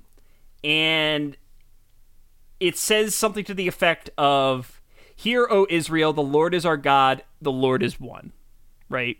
So that's the English translation. It doesn't necessarily one-to-one translate to that in Hebrew, like, because there's different concepts and like different language constructs and things along those lines. But that's basically what it is. It's like one of the more important. It's like the denouement to Yom Kippur as well, which is the Jewish high holiday. So like, it's an important prayer, right? And it also is like specifically dealing with the notion of monotheism and things along those lines. So regardless, description aside, he gave the mother. I gave my mother the wine cabinet. She seemed to like it. While she examined it, I went to make a phone call. I hadn't been out of sight for more than 5 minutes when one of my employees came running into my office saying that something was wrong with my mom. When I went back to see what the matter was, I found my mom sitting in a chair beside the cabinet. Her face had no expression, but tears were streaming down her cheeks. No matter how I tried to get her to respond, she would not. She could not. It turns out that my mother had suffered a stroke. She was taken away by the hospital ambulance. She ended up suffering partial paralysis and losing her ability to speak and form words. She has since regained the ability to speak. She could understand things being said to her and could respond by pointing to the letters of the alphabet to spell out words of what she wanted to say. When I asked her the following day how she was doing, she teared up and spelled out the words N-O-G-I-F-T. No gift. I assured her that I had given her a gift for her birthday, thinking that she didn't remember. But she became even more upset and spelled out the words H-A-T-E-G-I-F-T. Hate gift. I laughed and told her not to worry. I told her I was sorry she didn't like the cabinet, and that I would get her anything she wanted if she would promise to get well soon. So, Brandon, I want to point something out at this point in the story. In my family, my grandfather had a stroke, right? Mm-hmm. So, knowing what a stroke looks like was important to me, right? And like understanding a stroke, because like there's a history of strokes in my family, right? Yeah. So like understanding that's important. What he described is not a stroke. No. Because a stroke involves partial face paralysis while you're having it. Yeah. And you lose muscle tone and definition in like your muscles would completely relax on one side of your face. Yeah. So that's not a stroke. So the story has a problem there Yeah. from a medical standpoint. Yeah, the story's got a lot of problems. Yeah, it does. It does. So at this point, the seller doesn't connect the cabinet to anything and decides to give it to his sister, who promptly returns it a week later. What was he complaining the doors charging? What was For what? The Dybbuk box. I'll tell you in a second. Okay. It wasn't that much, actually. Who promptly returned it a week later, complaining that the doors wouldn't stay closed. Next, he gave it to his brother and his brother's wife, who kept it for only 3 days before returning it. The husband claimed it smelled of jasmine, while the wife insisted it smelled of cat pee. Why not both? It could be both. Why not both? It's an old box. Why not both? It's an old box. They smell like cat pee sometimes. Yeah. Because a cat probably pissed on it. Finally, he gave the box to his girlfriend to sell to a middle-aged customer who returned it 3 days later with a note, "This has a bad darkness." And then Brandon, after that, he says the following words, and I shit you not, this is in the listing. I didn't make this up. Then things got even worse. Listen, for how much effort he's put into typing this up, depending on the price of the box, it might be worth it just to pay him for his work. Writing this piece of fiction. It's pretty good. I mean, again, all on eBay. All on eBay. This is all on eBay in 2003. This is on eBay in 2003. This is before they banned selling haunted items. Yeah. But this is all on eBay in 2003. This entire thing, the past 20 minutes or so, has been me reading an eBay posting. Brandon, this is an eBay posting.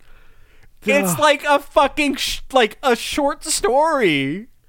See, I knew there was an online sale. I did not know that this was any part.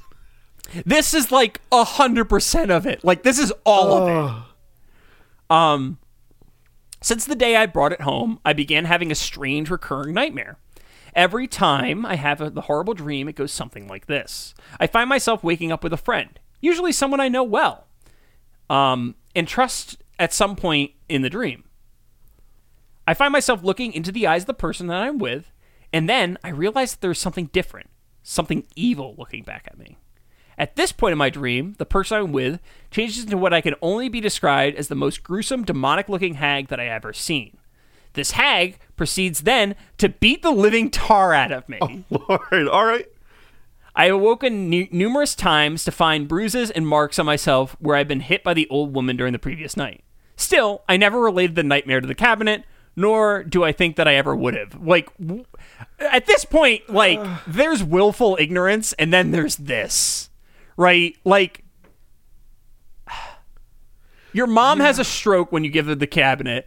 3 people hand the cabinet back. 4 people hand the cabinet back to you, and you're having nightmares about like, I don't believe in ghosts. I don't believe in this kind of shit. But like, even me at that point, I'd be like, there's a lot of coincidences here, and it all kind of started with the cabinet. I'm casting the role of the seller in my mind as Charlie Day, because that's the only way this happens. Yeah. And Brandon, I want to take a moment to point something out about this story. The Dybbuk in this story, because I'm assuming that the hag is supposed to be the Dybbuk, right? Yeah. Like, that's my assumption, right? They never have offered a physical description of the Dybbuk because it's not a physical being; it's a spiritual being. There's no physicality to it. But Brandon, this is a female spirit. A Dybbuk in history literally never targeted a man. Yeah. So like, oh, and it targeted the mom. Yeah. It targeted a dude. Like, it targeted the man who's owning the sale. Targeting the mom wouldn't be out of line for a Dybbuk. Targeting the salesperson who was a woman wouldn't be out of line for a Dybbuk. But if the it was guy, the guy's the problem. Yeah. The guy's the problem at this point, right? But anywho, I digress. About a month ago, however, my family came over to my house and spent the night. The following morning, my sister complained that she had a horrible nightmare. She said that she recalled having it a couple times before and went on to describe my nightmare to the exact last detail. My brother and his wife froze as they listened and claimed in that they had both had this is as it was written, the exact same dreams during the night as well. As we talked, it became clear that the common denominator was that each of us had the nightmare during the times that the cabinet was in our respective homes. I called my girlfriend and asked if she could recall having any nightmares recently. She described the exact same nightmare. Same hag, everything. When I asked if she remembered the date she had the nightmare, she said she did not. And then I asked if it happened to be the night before she gave me the cabinet back to sell for her, and she said, yeah, how did you know that? Leading the witness, Your Honor. This is starting to read as a screenplay that nobody bought, so we just kind of changed some stuff. A little bit. Now, then, since my family discussion, it seems all hell is breaking loose. For a week afterwards, I started seeing what I can only describe as shadow things in my peripheral vision. In fact, numerous visitors to my house have claimed that they have seen these shadow things. I put the cabinet in an outside storage unit and was awakened when the smoke alarm in the unit went off in the middle of the night. When I went to see what was burning, I opened the door and didn't see any smoke. However, I did get hit with the smell of cat urine. I went back inside. The smell was there in my house. In all caps, I do not own a cat and never have. I went back outside and grabbed the cabinet. I brought it back inside and tried to research it on the internet. While I was surfing the net, I fell asleep and once again had the same freaking nightmare. I woke up around 4:30 a.m. when I felt and smelled like someone breathing on my neck, to find that my house now smelled like jasmine flowers, and just in time to see a huge shadow thing go loping down the hallway away from it. The Dybbuk's a cat. Calling it now. Dybbuk's a cat. Kind of. It kind of sounds like a cat. It's just a cat. I would just... Ghost cat. I would destroy this, pretty much. It's an alien big cat. Yes. I would destroy this thing in a second, except I don't have any understanding of what I may be or what I may be not dealing with. What I may or may not be dealing with. I am afraid, and I do mean afraid, that if I destroy the cabinet, whatever it is that seems to have come with the cabinet may just stay here with me. I have been told that there are people who shop on eBay. I have been told that there are people who shop on eBay that understand these kinds of things and have been specifically look for these types of items. If you're one of these people, please, please, please buy this cabinet and do whatever you do with a thing like this. Help me. As you can see, I've placed no reserve minimum bid. If I can make things any easier, let me know, and I will do everything with my abilities. One more note. On the same day my mom had her stroke, the lease to my store was summarily terminated without cause. The measurements are 12.5 inches by 7.5 inches by 16.25 inches. All the items that I originally found inside the cabinet are included in the sale and will be delivered with the cabinet, all caps. I was wondering how he was going to end that story. Yeah. I was curious about how he's going to try to wrap that up. There are two follow-ups, but I cut them because it was just him being like, no, I'm not religious, blah, blah, blah, blah, blah, frequently asked question, blah, blah, blah, blah, blah. Yeah. So, in terms of prose, Brandon, you said it sounds like a screenplay. Me? It's a long story, first of all, right? So, it took me 31 minutes to read it, and that's not with all of the prose. Yeah, that's the abridged version. That's the abridged version of the story. eBay. On eBay. Oh, Lord. The story, however, Brandon, doesn't end with the original seller, whose name is Kevin Mannis, and I've got a picture of that guy here. He looks like a Kevin. Yeah, he does. It's from 2004, right? So, you were asking about the price of the box. College student won the auction for $140. That's a little bit steep. It's a lot. That's a little steep. And he relisted it, claiming to also be affected by the curse. Okay, so this is the provenance of this box. That person doesn't matter. They're just a blip in the story. They're just kind of like the conveyance mechanism to the most important part of the Dybbuk box story. Okay. John Haxton won the auction in 2004 with a winning bid of $280. Doubled his money. All right, good deal. Or Jason Haxton, sorry. Yeah. Yeah, the kid doubled his money. I can't respect the grind. Yeah. Jason Haxton was a professor and museum director who took the story of the box from internet urban legend to the broader public in a 2012 horror movie, The Possession. The movie The Possession is based on this story. The movie by Sam Raimi is based on this story. Okay. So I guess he did end up selling his screenplay, but for $140. This is not Kevin Mannis. But yes, he did basically sell a screenplay. Yeah. But he didn't make any money off of it. So similarly, Haxton claimed about hair loss, smelling bad odors, and general bad luck after taking ownership of the box. That's just called aging, my friend. Pretty much. The problems allegedly came to an end after following the advice of a rabbi to put the cabinet into a gold-lined wooden container, which supposedly negated the spirits within, which I've literally never heard gold doing that. Spirits hate gold. If it was silver-lined, I would get it, because like there's a tradition of that. Gold line makes no fucking sense to me. I've never heard of that. Yeah. When asked if he would sell the box, he would respond in, this is a direct quote, "Thousands of people are begging to take it off my hands at any point, but it's not ethical to sell it for me. It's not for sale." Naturally, however, Haxton, as I mentioned before, had no problem selling the rights for the story in 2004 as soon as he got the box, which led to the aforementioned 2012 Sam Raimi film. So, he had no problem profiting off it at all. Because, he also made a book about it. So, dude made back his $280, right? And this is a picture of Haxton, and he just doesn't look trustworthy. No, he looks very suspicious. He's got a vibe to him. So you know what he looks like a guy who this is his first time not scheming or doing some shystery. It's his first time doing some shystery, and he's excited which is appropriate. that he's getting away with it. That's what he looks like. He just looks like a guy who's the first time he's ever tried to be I've got this magic box, you want it? And he's totally getting away with it, and he's stoked. That's how he looks. Yeah. So, I also want to point out, and I didn't include this in the copy, he made, multiple replicas of the Dybbuk box at this time. Multiple replicas. And in the book, he claimed that he put the Dybbuk box in the attic, but he later would claim that he buried the Dybbuk box in his yard, in that gold line thing. Okay, I mean, as long as he was open about the replicas being replicas, hey. So, when they film the Dybbuk box for things, they usually are filming the replica, it turns out. Somebody looked into it and they figured that out. Okay. But Brandon, despite burying the box, he's not the last owner. Okay. That honor goes to Zach Baggins of the Ghost Adventures fame. That's probably who you were thinking of. Crisscrossing my wires. Yeah. Yeah, I didn't want to give away the that part of the story.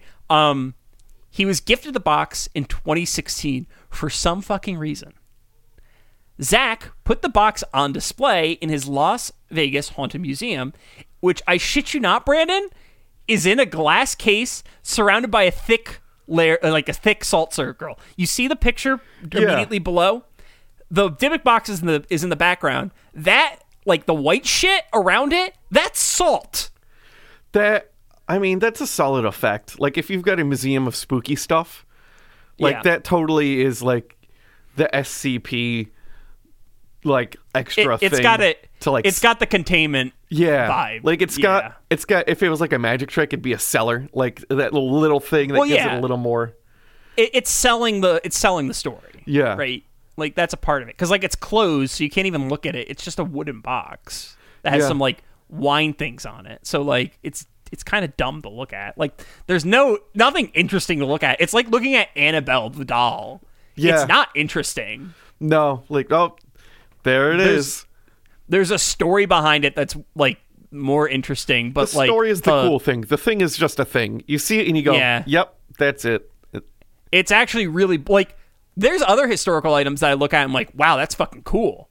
It's a box that looks like it was mass-produced. This coffee mug is literally more interesting than that box.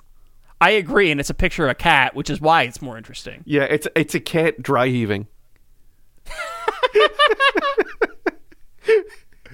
There's a story there. There is. Picture's 1,000 words, man.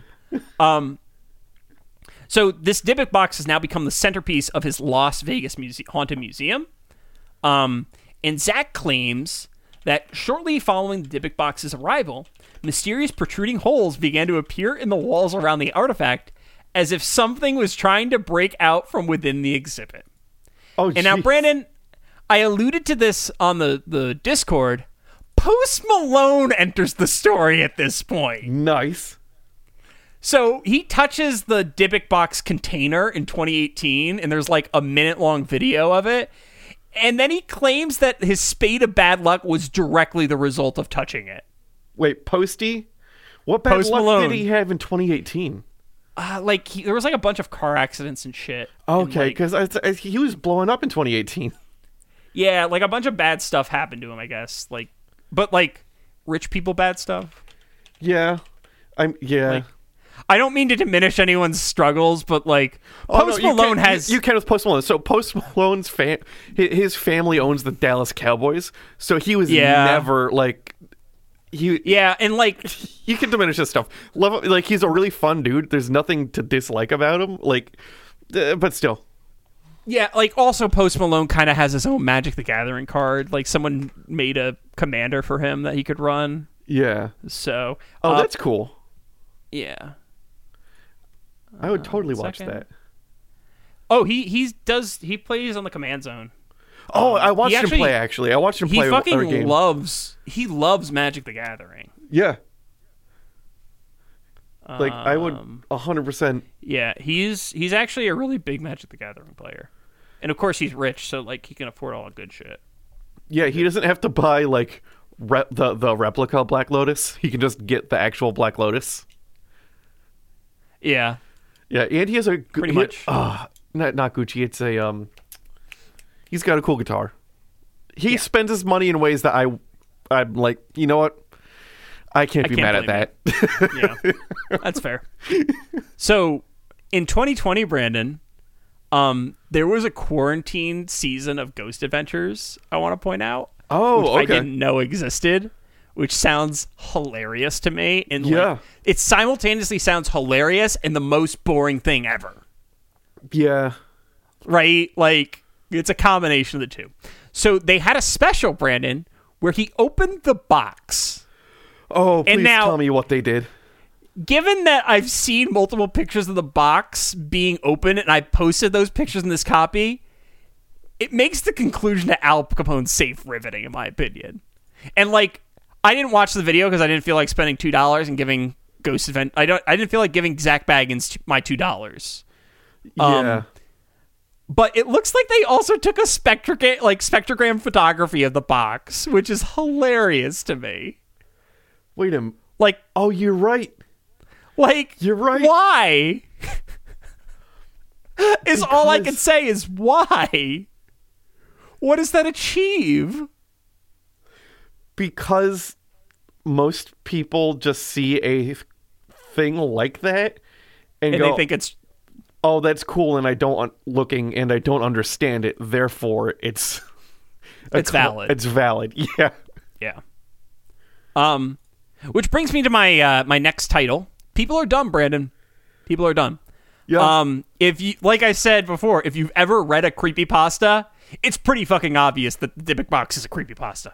The story literally reads like a creepypasta. It's got strange specifics that no one would remember, right? Literary cliches and just generally overdramatic writing. The fact that he says, and then things got worse, and then things got even worse is kind of stereotypical. And don't get me wrong, I love the story because I love creepypasta, but it's very clearly a story, right? Yeah. And not only that, the eponymous Dybbuk of this Dybbuk box, no way, shape, or form related to the Jewish mysticism version. That's why I covered Kabbalah and the original Dybbuk, because it's very important to understand how much bullshit is embedded in this story. A lot. Right? A lot. More than usual. And because none of the behaviors or phenomena associated had ever been associated with a Dybbuk. A Dybbuk, with the exception of vaginas, has never inhabited a box. But Brandon, there's a kicker to this. Okay. we've known definitively that since 2015, the Dybbuk box is a hoax. Definitively, Brandon. Okay. Kevin Mannis. Okay. Huh? Oh, no, What I were was you going to gonna ask. say? Oh, I was going to say, well, how do we know that? And then you just immediately went to answer the question. Okay. Kevin Mannis, the guy who wrote the original posting, Yeah. posted to Haunt Me, a Facebook group, on October 24th, 2015. I am the original creator of the story of the Dybbuk box, which appeared as one of my eBay posts back in 2003. The idea that Dybbuk boxes have some kind of history prior to my story, and the idea that a Dybbuk box could contain anything other than a Dybbuk, along with any deviation to the type of contents I created to be found inside the Dybbuk box, is laughable at best. How about this? If anybody can find any reference to a Dybbuk box anywhere in the history prior to my eBay post, I'll pay you $100,000 and tattoo your name on my forehead. I would consider that myth busted. Right there. Well, the funny thing is the funny thing is someone's response to that was, but you totally didn't make the whole story up and are mad because other people made up more stuff. And I don't know what that was trying to say whatsoever, because that is an incoherent sentence. Yeah. People are just like, they're claiming he's just butthurt. But Brandon, it gets even better. And Okay. if that's like, oh, that's not him, that's somebody else, right? Kenny Biddle, who I think has appeared on our podcast before because he's a Skeptical Inquirer person. I frequently go to Skeptical Inquirer for these just to do, verification. Yeah. He did some research and found out that it's not a wine cabinet at all, Brandon. It is an incomplete mini bar with patent number 283-6477, filed on September 18th, 1957 in New York by Robert B. Karoff, which means, Brandon, the box itself literally can't match the provenance of the original story. Yeah. Like, time-wise. It literally can't match. And we know the date. we know the it patent originates. number. Oh. And Brandon, not only that, but that's the patent date. That's not the production date. Yeah. So, what the fuck? But Brandon, that means that the Dybbuk box is in fact a spirit box, for what it's worth. Oh, you're right. Just not the kind of spirit box that they think it is. You're right.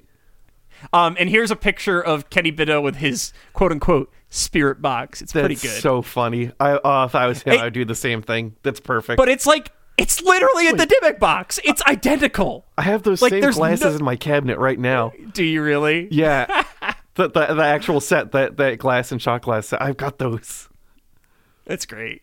But literally, that is exactly the same thing. There is nothing structurally different. No. It is, in fact, the Dybbuk box. Kevin Mannis just found an old box, and he was like, I'm going to write a story about this. Yeah. That's it. But Brandon, if that's still not enough, I have more proof that it's fake. Oh, no. Because Charles Moss interviewed Mannis directly about whether or not the box was real, to which he replied, I am a creative writer. The Dybbuk box is a story that I created, and the Dybbuk story has done exactly what I intended to do when I posted it 20 years ago, which has become an interactive horror story in real time. I added new elements to the Dybbuk box story over the years to help it evolve, keep it relevant and interesting. Now, Moss then, because he's a fucking amazing reporter, brings us up to Haxton and Baggins, and their response is kind of fucking hilarious. Haxton says, the one who made all the money off of the movie, Yeah. I always call it a wish box. Whoever created the Dybbuk box gave it a power to do something. The creation of the Dybbuk box is a story, and its story created a ripple effect in people's lives. Referring to Mannis, he says, the sum of the Dybbuk box is greater than he ever imagined. Which, Brandon, I don't know, he's not wrong, technically not incorrect. Yeah. Yeah. But it's very clear that he considers a wish box because he got paid. Yeah. Because there's no other reason why he would call it a wish box other than the fact he benefited from it.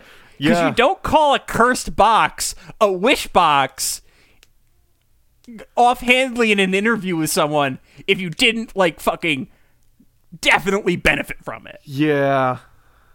However, the current owner, Zach Baggins, was far more hostile in his response, and I'm going to quote what he said here. Oh, I'm excited for this one. Since owning the Dybbuk box, there have been countless documented experiences people have had with it, Baggin writes. Not just myself, but my museum staff, my fellow crew members, visitors, and most notably, Post Malone. I think there is so much more to the Dybbuk box, and regardless of its origins, it is very much cursed and evil, Baggins continues. I'm not surprised that more controversy and conflict keep arising from it. The Dybbuk box has always raised questions and intrigue, and this adds to its narrative. Which, translation, for those of you who didn't quite pick up on it, is, fuck you, it's my turn to make money on the grift. Yeah. That's so funny. He's so salty. Oh, he's so salty. As evidenced by the salt surrounding the box. He knows it's bullshit. Yeah. Like, it's very clear. Like, you'd have to be a moron not to know it was bullshit. Like, yeah. There is too much information around this box, and we know too much about its provenance that, like, we can't call it anything other than completely fucking fake. Yeah, like, it's in his best financial interest to squash any of, like, these facts floating up about its actual origins so he can keep selling episodes to whatever Ghost Adventures is on. And he can sell tickets. Yeah. Yeah. It's fucking hilarious. And Brandon, a Dybbuk box is more or less the reproductions. Like, yeah, they never ever contain a spirit. It's not real. Yeah. Because, like, first of all, capturing a spirit in a box is not real on its own. Like, I feel like I don't need to litigate that point. But, like, even more so, if we operate under the assumption that it's possible, it doesn't make any sense with the lore that we know. No, not at So, all. yeah. I totally misunderstood the Dybbuk box completely. I did too. And it's a fucking insane story, is all I can say. Yeah. No, that's nuts. Yeah. But that's all I got for this week's episode, Brandon. Nice. So, without further ado, I guess let's close this one out. I just want to say that I'm happy we did another one where there's no guessing at the origins. It's just like, oh no, it's this. I love episodes like this. I love episodes like this because it's like, oh no, we have the documentation that says that this is fake. We know all of the things about the thing. Like, we know when the guy who started it and when in the whys and all that.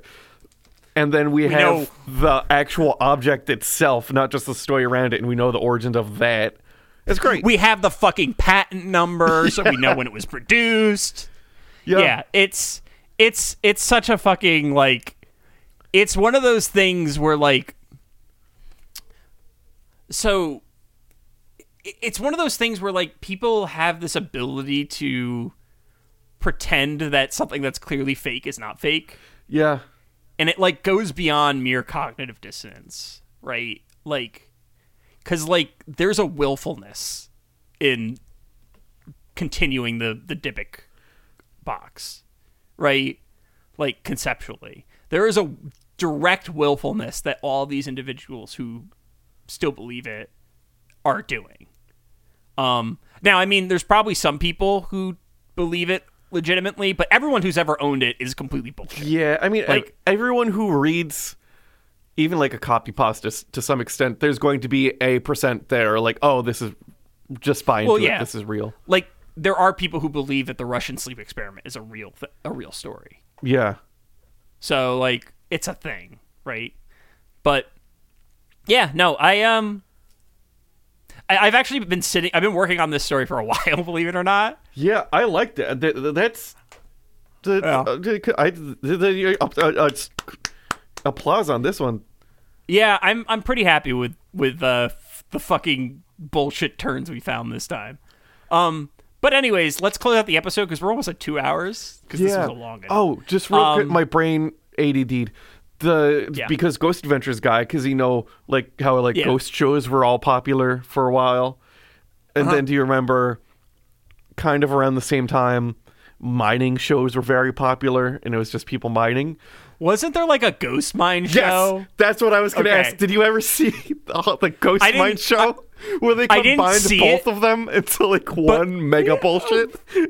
But I did know it existed. I never saw it, but I knew it existed. Oh, I was so happy when I never watched it, but I sure saw some commercials, and I was like, "Are you shitting me?"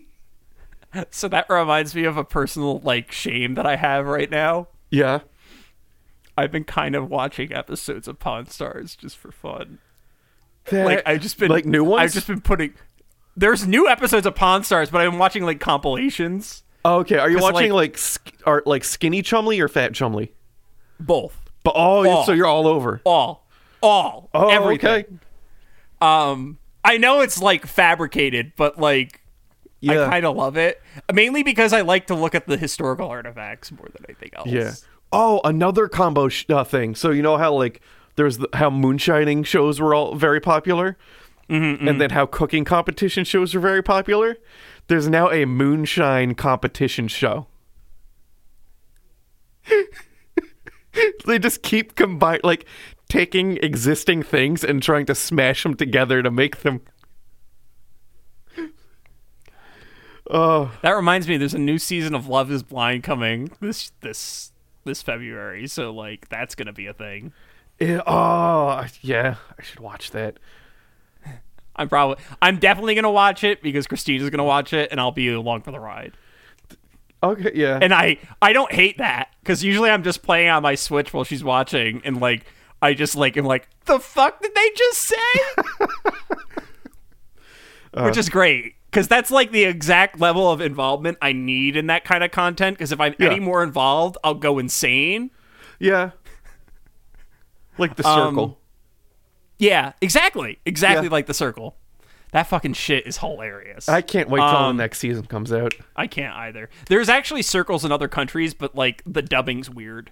Oh. So It's like, am I going to have to get a VPN just to watch Foreign The Circle? you can watch some Foreign The Circle on Netflix right now. No shit. Okay. Like I think there's the Spain version's on Netflix or the French version, one of the two. I'll have to check that out. I need but anywho. something to fill my time that's not Sumo or Attack on Titan. That's fair. So now I'm going to finally get to our plugs. Woo! Just because we're at 2 hours, and I'm sure the people want to move on and listen to some other podcast or... There was no other About their podcast, day. John. Oh, yeah, sorry, forgot. Gotta Even though squash all we've those. referenced, I think, two other We ones. referenced 3 this episode, I think. Behind the Bastards, The Dollop, and Oh No, Ross and Carrie. Oh, we yep, referenced 3 podcasts this episode. So our website is cryptopediacast.com. Our Instagram is at cryptopediacast. Twitter is at cryptopediacast. Email is cryptopediacast@gmail.com or us at cryptopediacast.com. I've been recently, as I mentioned in the beginning of the episode, I've been reworking the YouTube channel. We're re-uploading all of the episodes of the podcast. I'm currently transcoding a bunch of them into video files. I don't know who this we I'm gonna is that you are, and I give you the credit for that because that is effort. That is effort, sir. Yeah. Yeah. So the real like I mentioned before, I think we're doing that to get the subtitles right, and then we're going to use those subtitles as a basis so we can do the transcripts, so we can improve the accessibility of the podcast overall. Like that's kind of the goal that I personally had in mind doing all this. So if anyone's got any critiques or questions, feel free to send me a line on our Instagram or Twitter or Discord, Facebook, whatever. Any of the platforms. We also have a Patreon. And Brandon, would you be willing to thank our patrons this week? I will be willing. Our patrons this week are Clay Sinclair, Marty Von Party, Bird Schneider, Jonathan Shepard, Matthew Smith, and Bushcraft Kelso. All right, cool. Spotify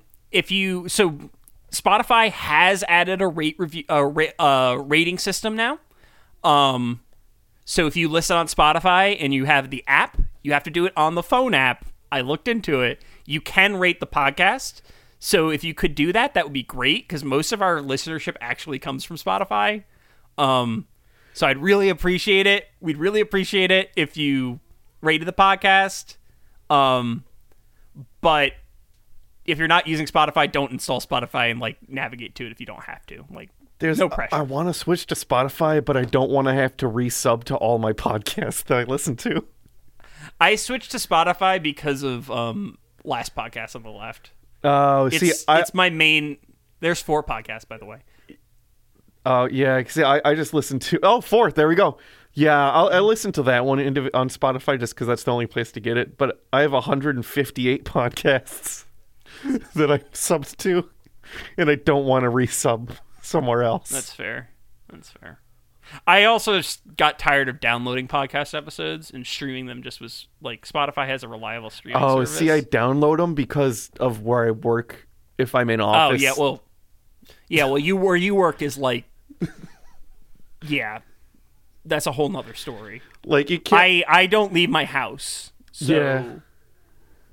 I haven't left my house for like an extended period in 2 full years now. Oh, Erica thought she had a cough, and she was like, "Oh no," and I was like, I'll get you a humidifier. You haven't left the house in 2 months." And That's great. And you know what fixed it? The humidifier. Mm-hmm. Great.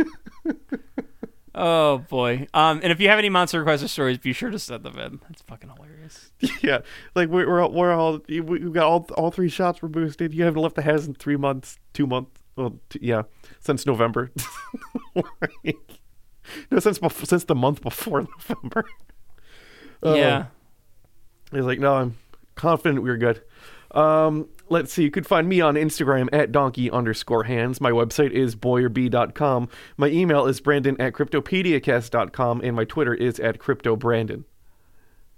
You can find me on Instagram at Mew2057. My Twitter is @JFDunham. My website is johndunhamgames.com, and my email is john@cryptopediacast.com. Our art was done by Tom Hill. You could find him on Instagram at ThomasMichaelHill. His website is greatergloryco.com, and his email is tommikehill@gmail.com. I also want to point out the intro is done by you. I don't think we've ever mentioned that. I put produced by Brandon Boyer on every episode, but like I don't think we've literally ever mentioned the fact that you made the introduction for the podcast. I don't do intros. Yeah. I don't know where all of the audio comes from for that still. They're all from well, they're like sighting videos, right? They're and like sighting newscasts. videos, but they're specifically from like newscasts that aired. Like it's as public gettable as I could, because I didn't want to like get anything that was produced by some other company. So all just, it's out there. It's just newscasts where people were talking to the news about things they saw. Also, I found something out.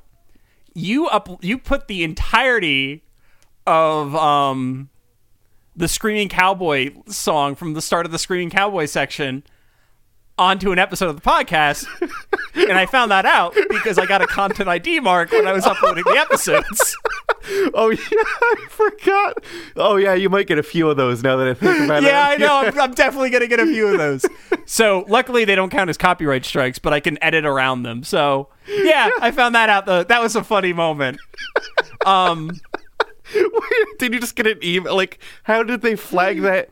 And did it tell you specifically what song it was? Yes. So Content ID specifically picks out what song it is. Yeah. And the way it works is we have like a studio tab that we can access, and it showed me all of the studio shit, and it does a check, right? So there's like a column that's like clear, clear, clear, and then there's Content ID warning. And like the way it works is like the person who owns the Content ID can do ads on your video, and they make money and you don't make money. So like I was just kind of like, well, we're not making any money off of this, but like I don't want the Screaming Cowboys to make money off of this episode because they literally are just a bit at the end. Yeah, like you're gonna get several of those. They're all after the end credits. No, I know. I'm wondering if the Pornhub feel free to cut those out. If the Pornhub theme is going to get flagged. I wonder if the Pornhub one's going to trigger. I know Honey Dipper Dan's probably going to trigger it, because that happened. Honey Dipper Dan was at the end of an episode. It was, but I don't know if they're still making money off Mad TV. There's a person who owns the copyright. Yeah, someone owns it still. Yeah. So we're probably going to get a flag on that at some point, but we'll see. Anywho, I think that's the podcast. So as always, I'm John. I'm Brandon. And things are going to get weird.